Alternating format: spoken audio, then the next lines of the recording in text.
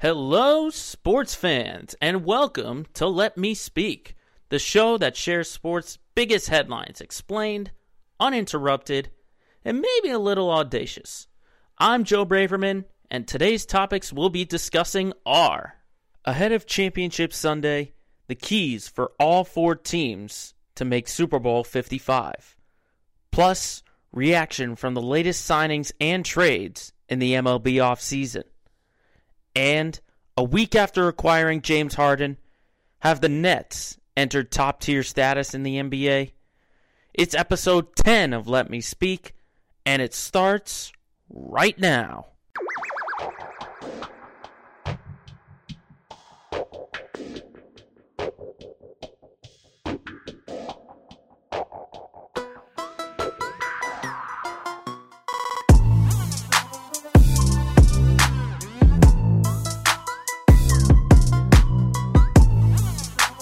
Here on Thursday, January 21st, we welcome you once again to the newest edition of Let Me Speak. And folks, this is usually one of the best times of the year in the world of sports, pandemic or not. We've got the start of the NHL, the NBA, offseason in the MLB, but of course, Championship Sunday. That's right, the AFC and the NFC Championship are taking place between the final four teams.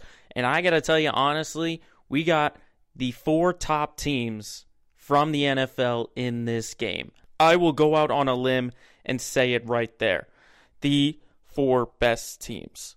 And we will start, obviously, with the first game, and that's the Battle of the Bays in the NFC Championship between the Bucs and the Packers. Now, not only this, but it's the two future Hall of Famers, the two guys who wear number 12, Tom Brady and Aaron Rodgers. And what's funny about this is that these two teams are so better and different. They're so much different and better from the last time they played in Week 6. If you remember that from Week 6, the Packers and Aaron Rodgers got absolutely embarrassed in Tampa Bay, losing 38-10. Aaron Rodgers only throwing for 160 yards and 2 interceptions.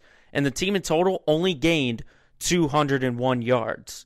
So this is going to be so much different from back in Week 6. But going back to last week in those divisional games, Tampa Bay, they looked great against New Orleans. And I know I picked New Orleans to pick this one, but this was really the only game where you could really go 50-50 on this. Because Tampa Bay, they've gotten better as the season has progressed. And I know there were questions because they played a lot of weak teams near the end of the regular season. Then they got the win against Washington. So this was really their first true test in a long time, and they stepped up to it. I mean, I had questions about that defense for Tampa, and they looked great. Devin White was everywhere. The team forced 4 turnovers, including 3 interceptions by Drew Brees. But the biggest thing I saw, they did not commit a single turnover in that game. And that was huge to go along with that balanced attack on offense. Tom Brady throwing for almost 200 yards, the team rushing for 127. It was a great performance by Tampa Bay, and I would call it the performance of the year. Because New Orleans is one of the few teams this year that has had success against Tampa. They beat them twice. They always say it's hard to beat them a third time. You don't think Tampa had that on their mind? They clearly did.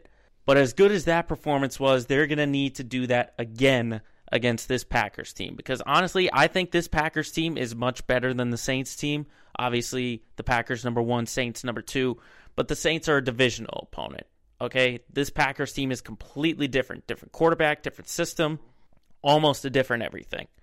So they need a repeat performance from what they did against New Orleans last week. That defense needs to force Aaron Rodgers into making those mistakes, get him to throw a few picks, and not only that, but make him throw those picks in your own territory.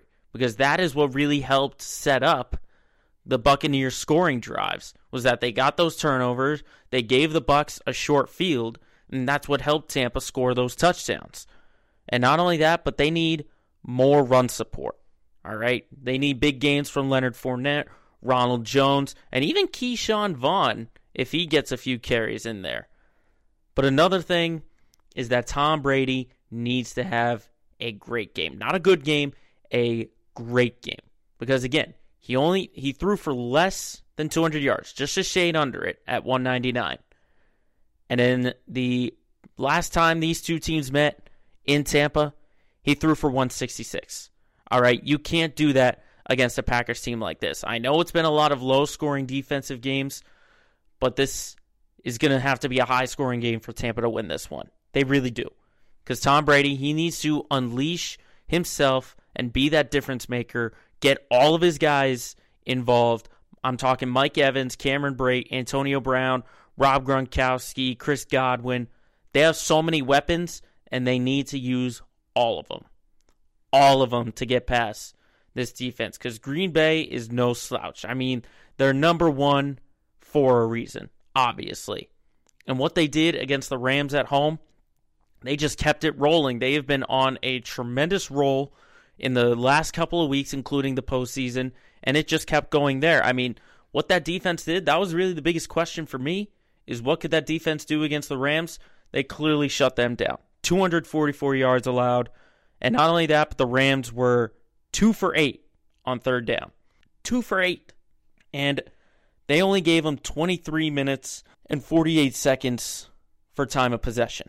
But their offense, carry them through that game. Nearly 500 yards, nearly 200 of them on the ground, and they held the ball for over 36 minutes. Okay, and that is the key for the Packers, is they have to control the tempo and the time of possession. They need to keep Tom Brady off of the field. Need to keep that Bucs offense off of the field. And we've seen that as a strategy throughout the years for teams that beat Tom Brady when he was with the Patriots, is to keep him off the field. And that's what the Packers need to do. And not only that, but I mentioned it before, Aaron Rodgers, he can't have a Drew Brees performance. He can't make those mistakes. He can't make the bad throws. He's got to be smart with the ball. Don't turn it over. And the Packers should be successful. And like I said, you cannot give them great field position. You can't give the Bucs great field position. So if anything, you want to make those mistakes on the other side of the field. That's what you want to do. You can't give Tampa a short field. But the underlying thing out of all of this, for me at least, is that they're playing in Lambeau, in Green Bay. I said it last week. Lambeau Field in the postseason, a very difficult place to win. Not many teams have done it in history. But this is a very tough place to play. I mean, Tom Brady, he's only been to Lambeau twice, okay? And he's 1-1 in his career. The only win came in November of 2006 against Brett Favre, which was 35-0, okay? This isn't November. This isn't 2006. This isn't Brett Favre. This is Aaron Rodgers in January. Not many guys beat Aaron Rodgers in January in Green Bay, Wisconsin. And I think that is the difference in this game, and that's why I'm going to pick the Green Bay Packers to advance to the Super Bowl. That's the big difference right there. I know Tom, he played in New England. New England doesn't have the cold that Green Bay does. This is a completely different place. The Packers started allowing fans. We know how crazy those fans are. I think that's the difference. I think Green Bay will explode on offense. They'll use the home field to their advantage, and they will win this game and get back to the Super Bowl for the first time since 2011. But who are their opponents going to be could be the big question. Because the AFC Championship game, just as even possibly between the Bills and the Chiefs. Now, I will say that these are the two best AFC teams. The right two made it. These were the top two teams all year long, and they deserved to be here. They both earned their way. Now, what's interesting is that the Bills and the Chiefs also played each other in Week 6 earlier this season. Kind of a little bit of NFL irony, if you ask me. You got both games against teams that played each other in the same week, okay? But that was a whole different game in week 6, okay? Because remember, Buffalo had so many scheduled changes from the Titans and their COVID outbreak. Not only that, but Kansas City had 8 days off. Buffalo only had 6 days. And that defense just didn't play well, allowing 466 yards, 245 of them on the ground. So it was a completely different time. This is going to be the best game. Okay? Because Buffalo and Kansas City have the proper amount of time to get ready. But of course, the big question is Patrick Mahomes' injury, which we'll talk about in a little bit. But I want to dive into Buffalo. Because Buffalo, they should have an easier time against this Kansas City team than they did against Baltimore. Okay, because they allowed 340 yards to the Ravens, but 220 were what they gained on offense. Okay, and they were minus over 11 minutes in time of possession, and they were 4 of 13 on third down. But obviously the big thing was that pick 6, the Ravens going 0-3 in the red zone. That was the big difference. But it was just not a good game offensively for the Bills. And I think this is going to be different because I think the Ravens defense, more stingy or more tough than Kansas City's defense. I know Kansas City played great defensively, and we'll get into them in a little bit. But Buffalo, their defense has got a bigger challenge here against Kansas City. They need to step up and contain this offense. They have so many weapons. They have to slow down Tyreek Hill. They have to take Travis Kelce out of the game. They need to shut down the running game. And don't get fooled by all these misdirections that Coach Andy Reid is putting together for this Chiefs team. Because they can't rely on those red zone stops like they did against the Ravens. And then Josh Allen, he's got to establish himself. Okay? He's an MVP candidate for a reason. He's got to be the best player and the best quarterback on that field no matter who is lining up for Kansas City at quarterback. He's got to be the best. Okay, because in the Week 6 matchup, he only threw for 122 yards. Last week, only threw for 206 yards. You can't hope for another 100-yard pick 6. You just can't. Now, Kansas City, though, I think they have more questions. Because obviously the question is with Patrick Mahomes. But last week against the Browns, even when Mahomes came out of that game and Cleveland made their little run, I thought they played great. That defense did answer a lot of questions, kind of similar to Tampa. They were able to step up to the challenge of Cleveland because Cleveland was a good offense. Got that two-headed monster at running back, only allowing 308 yards and forcing 2 turnovers. And that gutsy call by Andy Reid on 4th and inches in the 4th. I mean, how many coaches would do that? Okay? That is so risky, so gutsy. And honestly, that should just inspire Kansas City right then and there to want to play even better, no matter who's in that lineup. Now, the Chiefs' defense will have a tougher test because the Bills, their offense is more dynamic. Can they stop the pass? We know they can stop the run, which is what they did last week. But if Josh Allen and Stephon Diggs can come up with that connection, if that offense for Buffalo just starts to explode, I don't know if that secondary for Kansas City will be able to stop them. I don't know if they will. Obviously, Tyrann Mathieu had a great game at safety, making those big stops, getting the interception. I don't know if he alone is going to help that up. But my prediction for the game is pretty simple. If Patrick Mahomes plays, the Chiefs win. If he doesn't play, the Bills will win.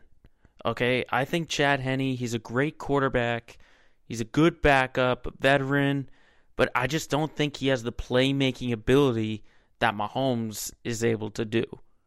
You can put the offense on him, you can have him try and make these plays, but he just can't do what Patrick Mahomes does. The mobility, the throwing. I just don't think Henne can do that the same way Patrick Mahomes can. So that's how I see it. If Mahomes plays, they win. If not, they lose. But all I know is I'm going to look forward to some excellent games to find out who's going to Tampa to play in Super Bowl 55.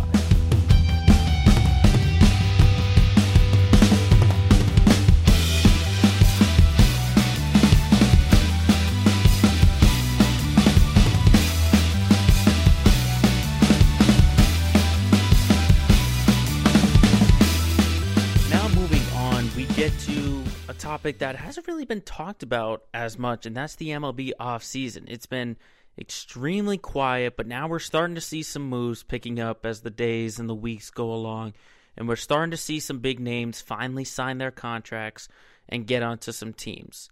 And I just want to look at a few teams that I think made the best improvements in the offseason. And one of them I'm looking at so far are the New York Mets. Now, I know the Mets are marred in the controversy over their general manager, Jared Porter, being fired, and rightly so. I think that was the absolute correct call made by the Mets. But let's not overlook the additions that were made, because they had the highest batting average in the shortened MLB season in 2020 at 272.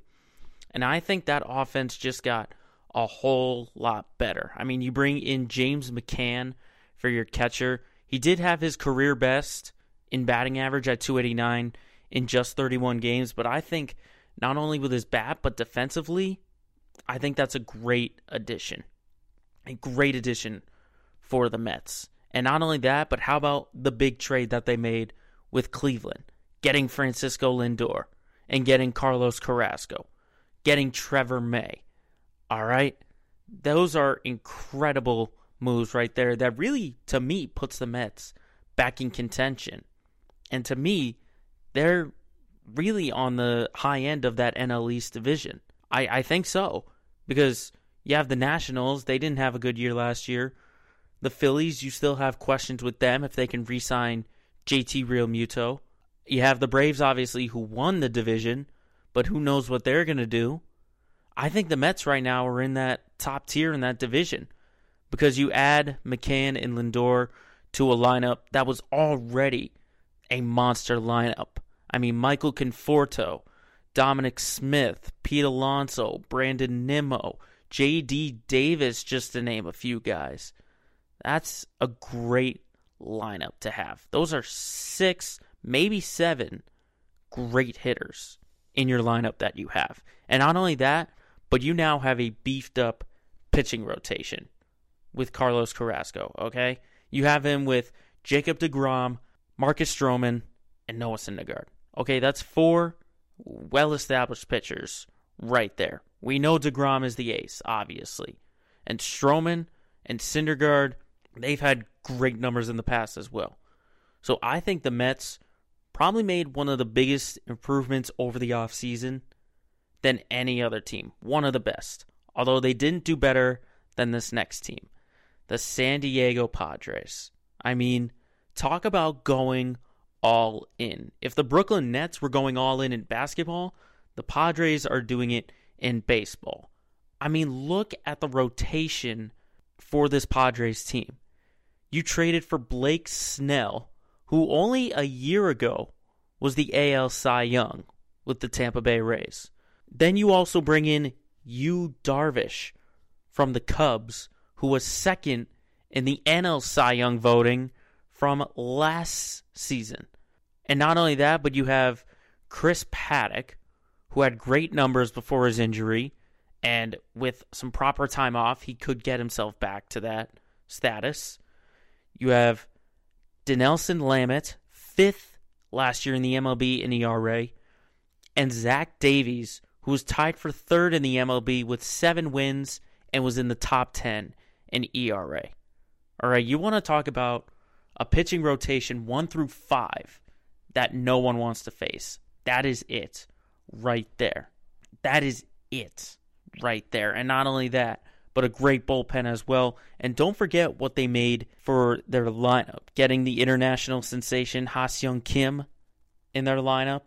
Put him in a lineup with Manny Machado, with the young superstar Fernando Tatis Jr., bring him in with Will Myers, Eric Hosmer, Tommy Pham, And maybe a sneaky name on this is Jake Cronenworth. Okay? He had a 285 average last year, so he's a sleeper. So I think the Padres, they probably made the best moves in the offseason because they see the success that they have. They saw themselves get to the postseason last year, and they are in the mentality of just a handful of pieces will get them to World Series status. And I think right behind the Dodgers now. You have the Dodgers number one, obviously, is the champs, but they are a very close second. And they're in the same division, too, in that NL West. Now, one other question I have for that team, though, is if they can sign Jurickson Profar. All right, he had that 278 average, and I think that would just really strengthen up the outfield, which really, I think, could be just one of the minor flaws that they have right now. I mean, they got Will Myers, obviously, but the rest of that outfield still feels like a bit of a couple question marks, but that's a very, very small question mark for them. The Padres made the best improvements in the offseason. Now, one other team going into the American League that I think made a great signing were the Toronto Blue Jays. Now, I'm sort of in this mentality of if you can get a top 3 free agent to sign with you, then you're already winners. And I think Toronto is a great team for George Springer to go to. All right, signing 6 years, $150 million. Remember, this was a team, though they didn't have the best record and a sub 500 record, they still made the postseason. They got into that playoff play-in game, the wild card game, with the eventual American League champion Tampa Bay Rays. All right, and remember all of the pieces that they have in that lineup. I mean, Vladimir Guerrero Jr., Lourdes Gurriel Jr., Teoscar Hernandez, Rowdy Tellez, Bo Bichette, Kevin Biggio. All right, put George Springer into that lineup, and that just gets a whole lot better in my eyes. Because Toronto, they're the kind of team that you are going to have to outscore them, basically. The pitching, I still have a couple questions on right now, but that lineup just looks incredible.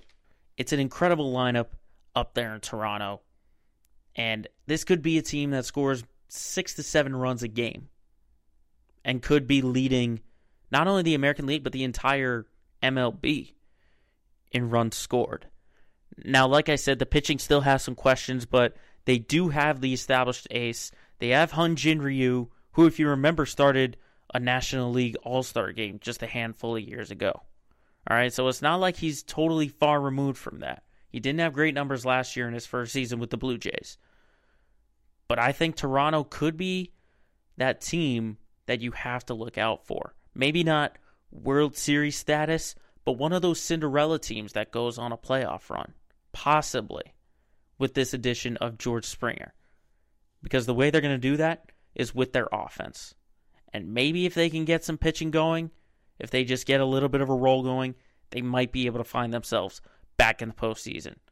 But hey, we're only talking in January. Spring training doesn't start till March, so there's still plenty of off-season moves that could happen before spring training.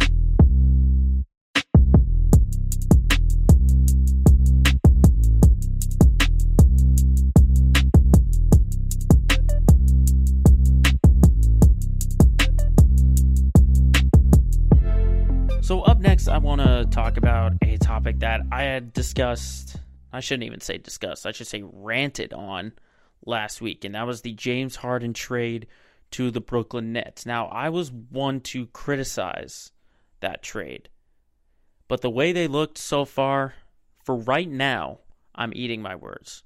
Because James Harden coming out with those triple-doubles in his first 2 games, it was great. And then Kevin Durant having that scoring, looking great. But of course, the big question is, can the big 3, that is when Kyrie Irving comes back in, are those 3 going to be able to work together?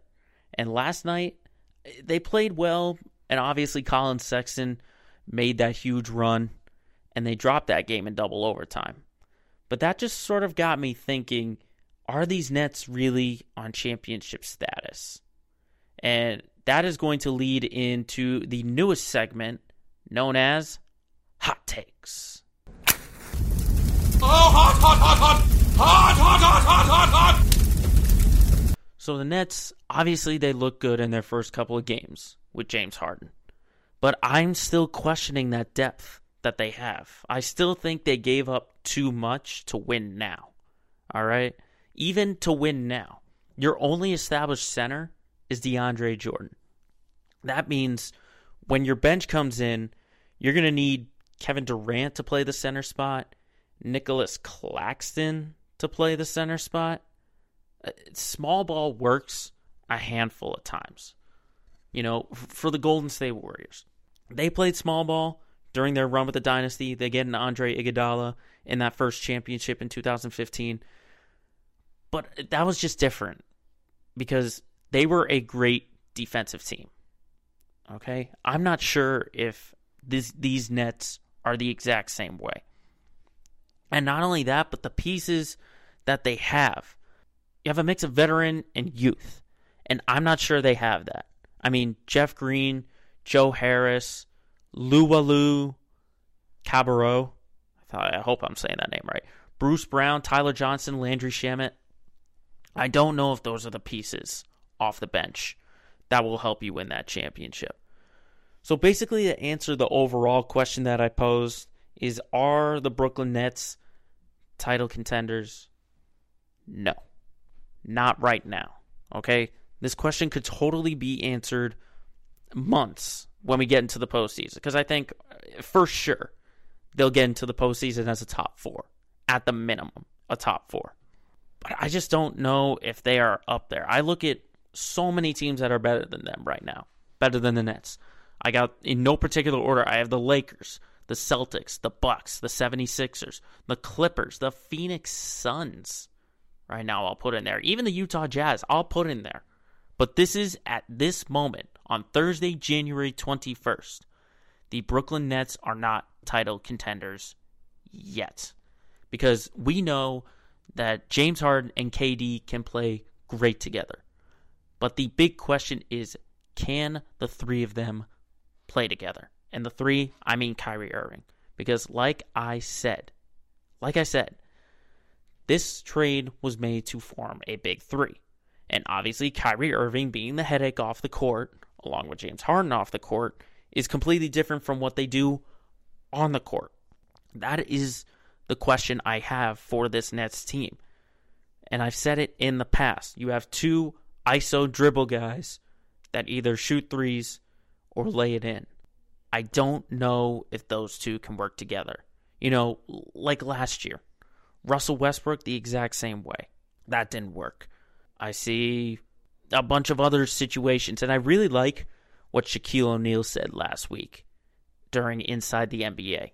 Harden's been getting all of this stuff in Houston, and he just hasn't made it work. All right, that's on him.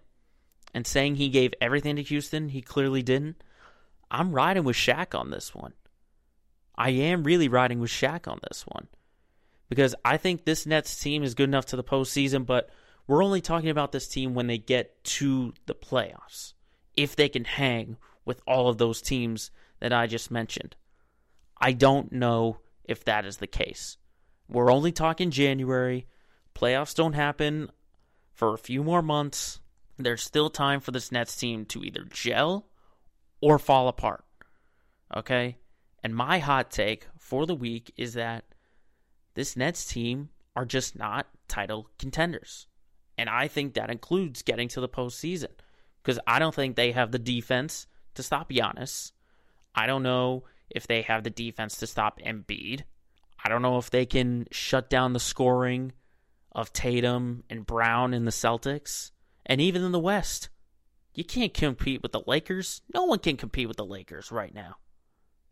But there's still plenty of time for Brooklyn to go and prove me wrong. There's still plenty of time for Brooklyn to go prove me wrong. Like I said, we're still months away. But as of this moment, the Nets are not title contenders, and that is my hot take of the week.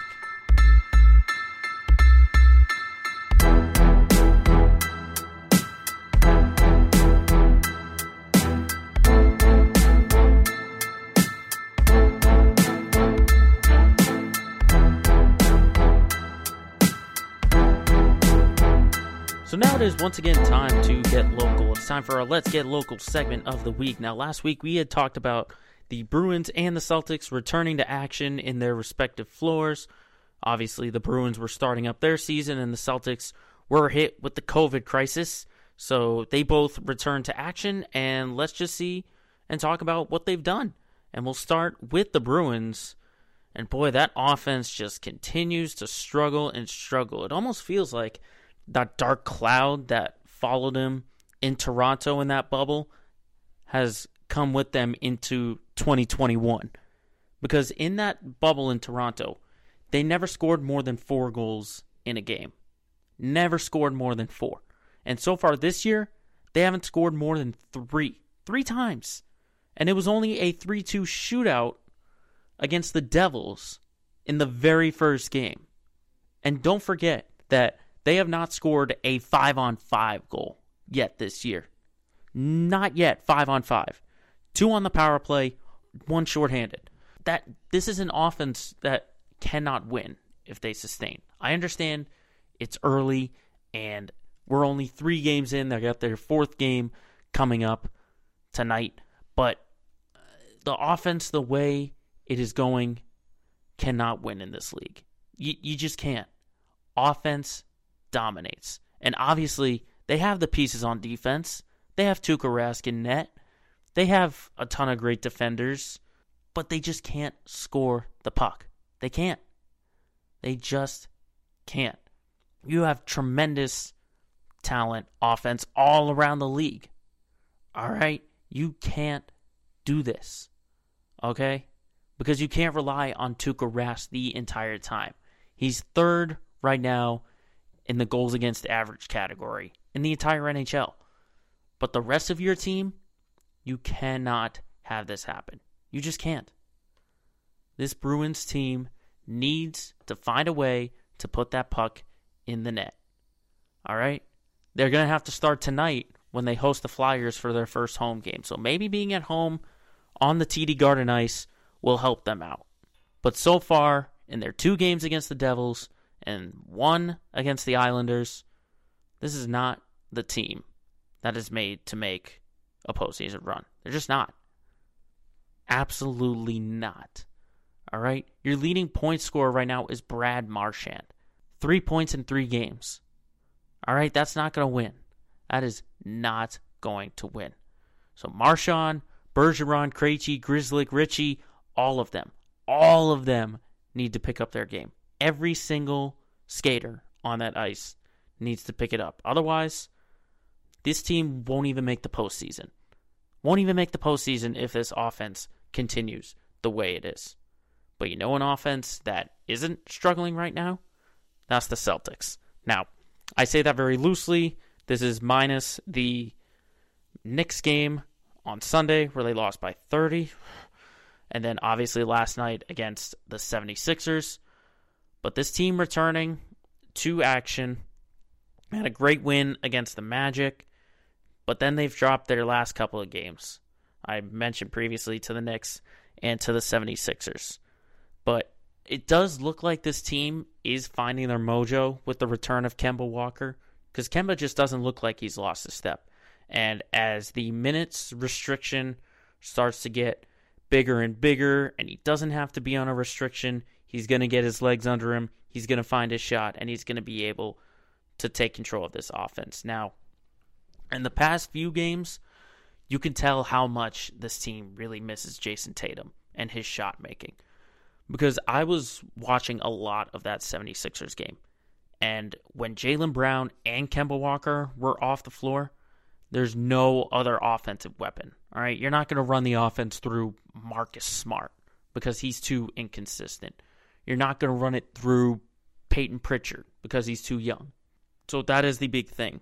And that's what I think makes this Celtics team so dynamic is they have 3 shot makers and incredible offensive players where you could rest 2 at a time and keep one of them in. And you won't lose a step. That's really the big thing. And not only that, but the return of Rob Williams. I know he didn't play against Philadelphia last night, but at least getting him back into the rotation a little bit will definitely open some things up on the offense for him, for Tristan Thompson, for Daniel Theis. By the way, Daniel Theis played great in that game against Philadelphia. And I know it was mostly his points in the paint, but he just played great. He's excellent on that pick and roll.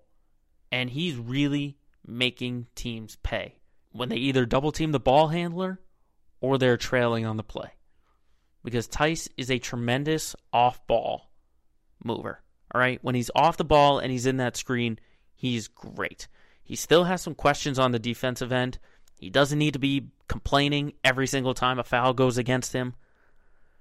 But he is going to be really that X factor that I've talked about in past episodes. He's that X factor down low that you really want to have in your rotation. If not in your starting lineup, then at least off the bench. But I think the return of Jason Tatum is going to be absolutely huge. Now, the reports are saying that he's 50-50 for the game on Friday against the 76ers. If not then, possibly this weekend. But I think him returning to that lineup is going to be absolutely huge for this team. Because you have guys like Kemba Walker and Jaylen Brown who sort of feed off of Tatum and his ability to make shots and get his own points. I think everyone will feed off of that. And like I said about the offense, those questions are going to sort of disappear because you have your quote-unquote big three and you get to use that system that I just recently talked about where you could sit two and keep one in. Obviously, those will help with Jason Tatum returning. And not only that, but you have a ton of depth. You have Grant Williams, who's played great. I had mentioned last week about Semi Ojeleye, Javonte Green losing minutes. I might need to take that back because both of them have played great, especially on the defensive end. They played great against Philly last night. I think this rotation still is going to be the big question. Are they going to be able to step up to the challenge? Because they have the pieces, but they just haven't had a full, healthy rotation. All right, there's always been one guy out with an injury or out via COVID-19. That's the big thing, is once this team has all of its pieces healthy and playing together, that's when they are at their most dangerous. And who knows if we're ever going to see that in the regular season. But the way they're sitting right now, near the top of the Eastern Conference, I think if they hover in that area, if they're number 2 or number 3, I think they could once again go for a deep postseason run. But I mean, we're only talking January for the Bruins and the Celtics. We'll have to see what happens when we get closer to postseason action.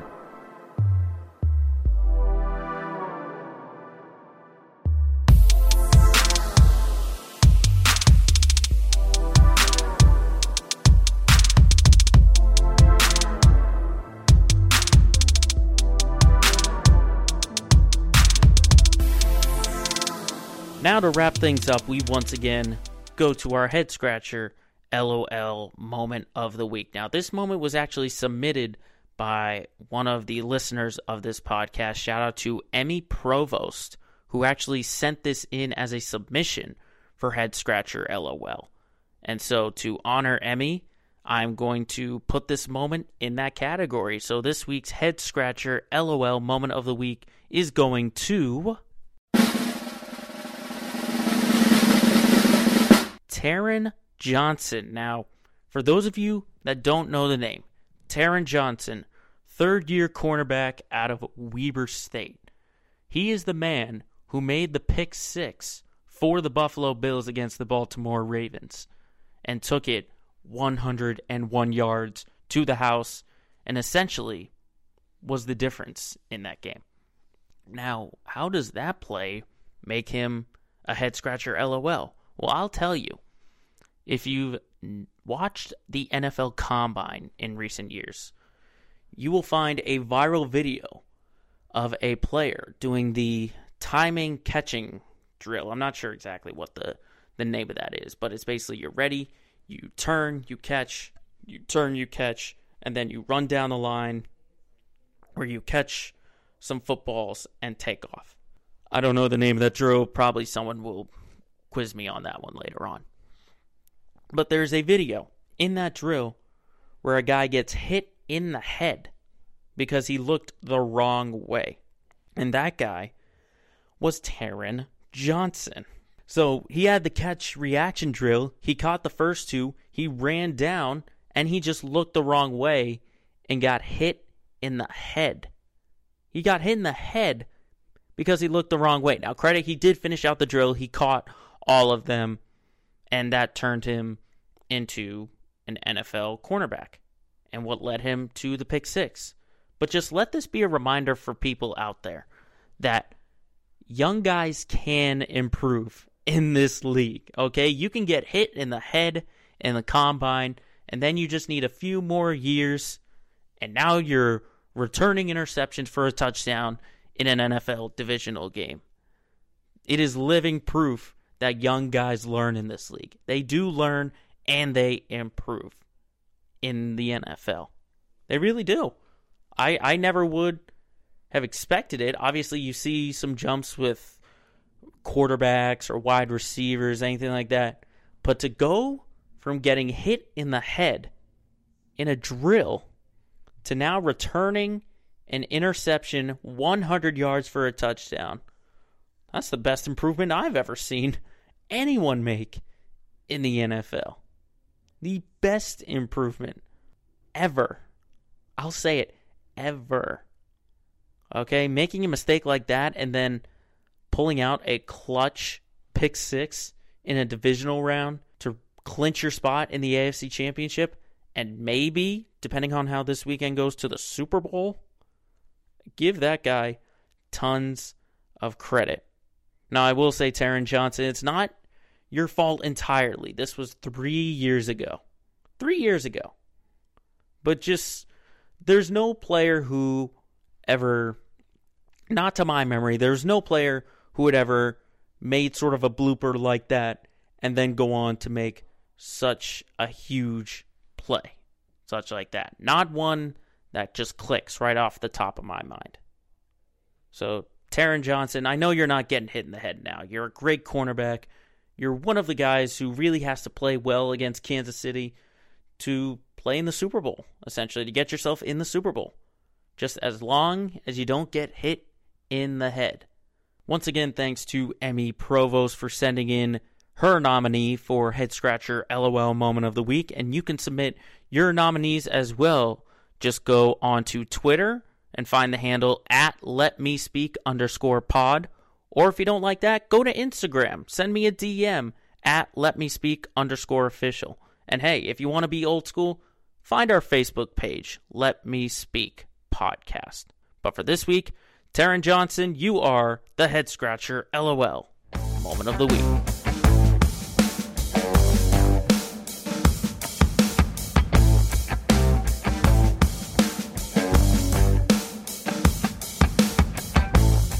So that will wrap up another edition of Let Me Speak. Thank you very much for watching and for listening. And remember, if you've got something you got to get off your chest, just let the whole world know. Shut up and let me speak.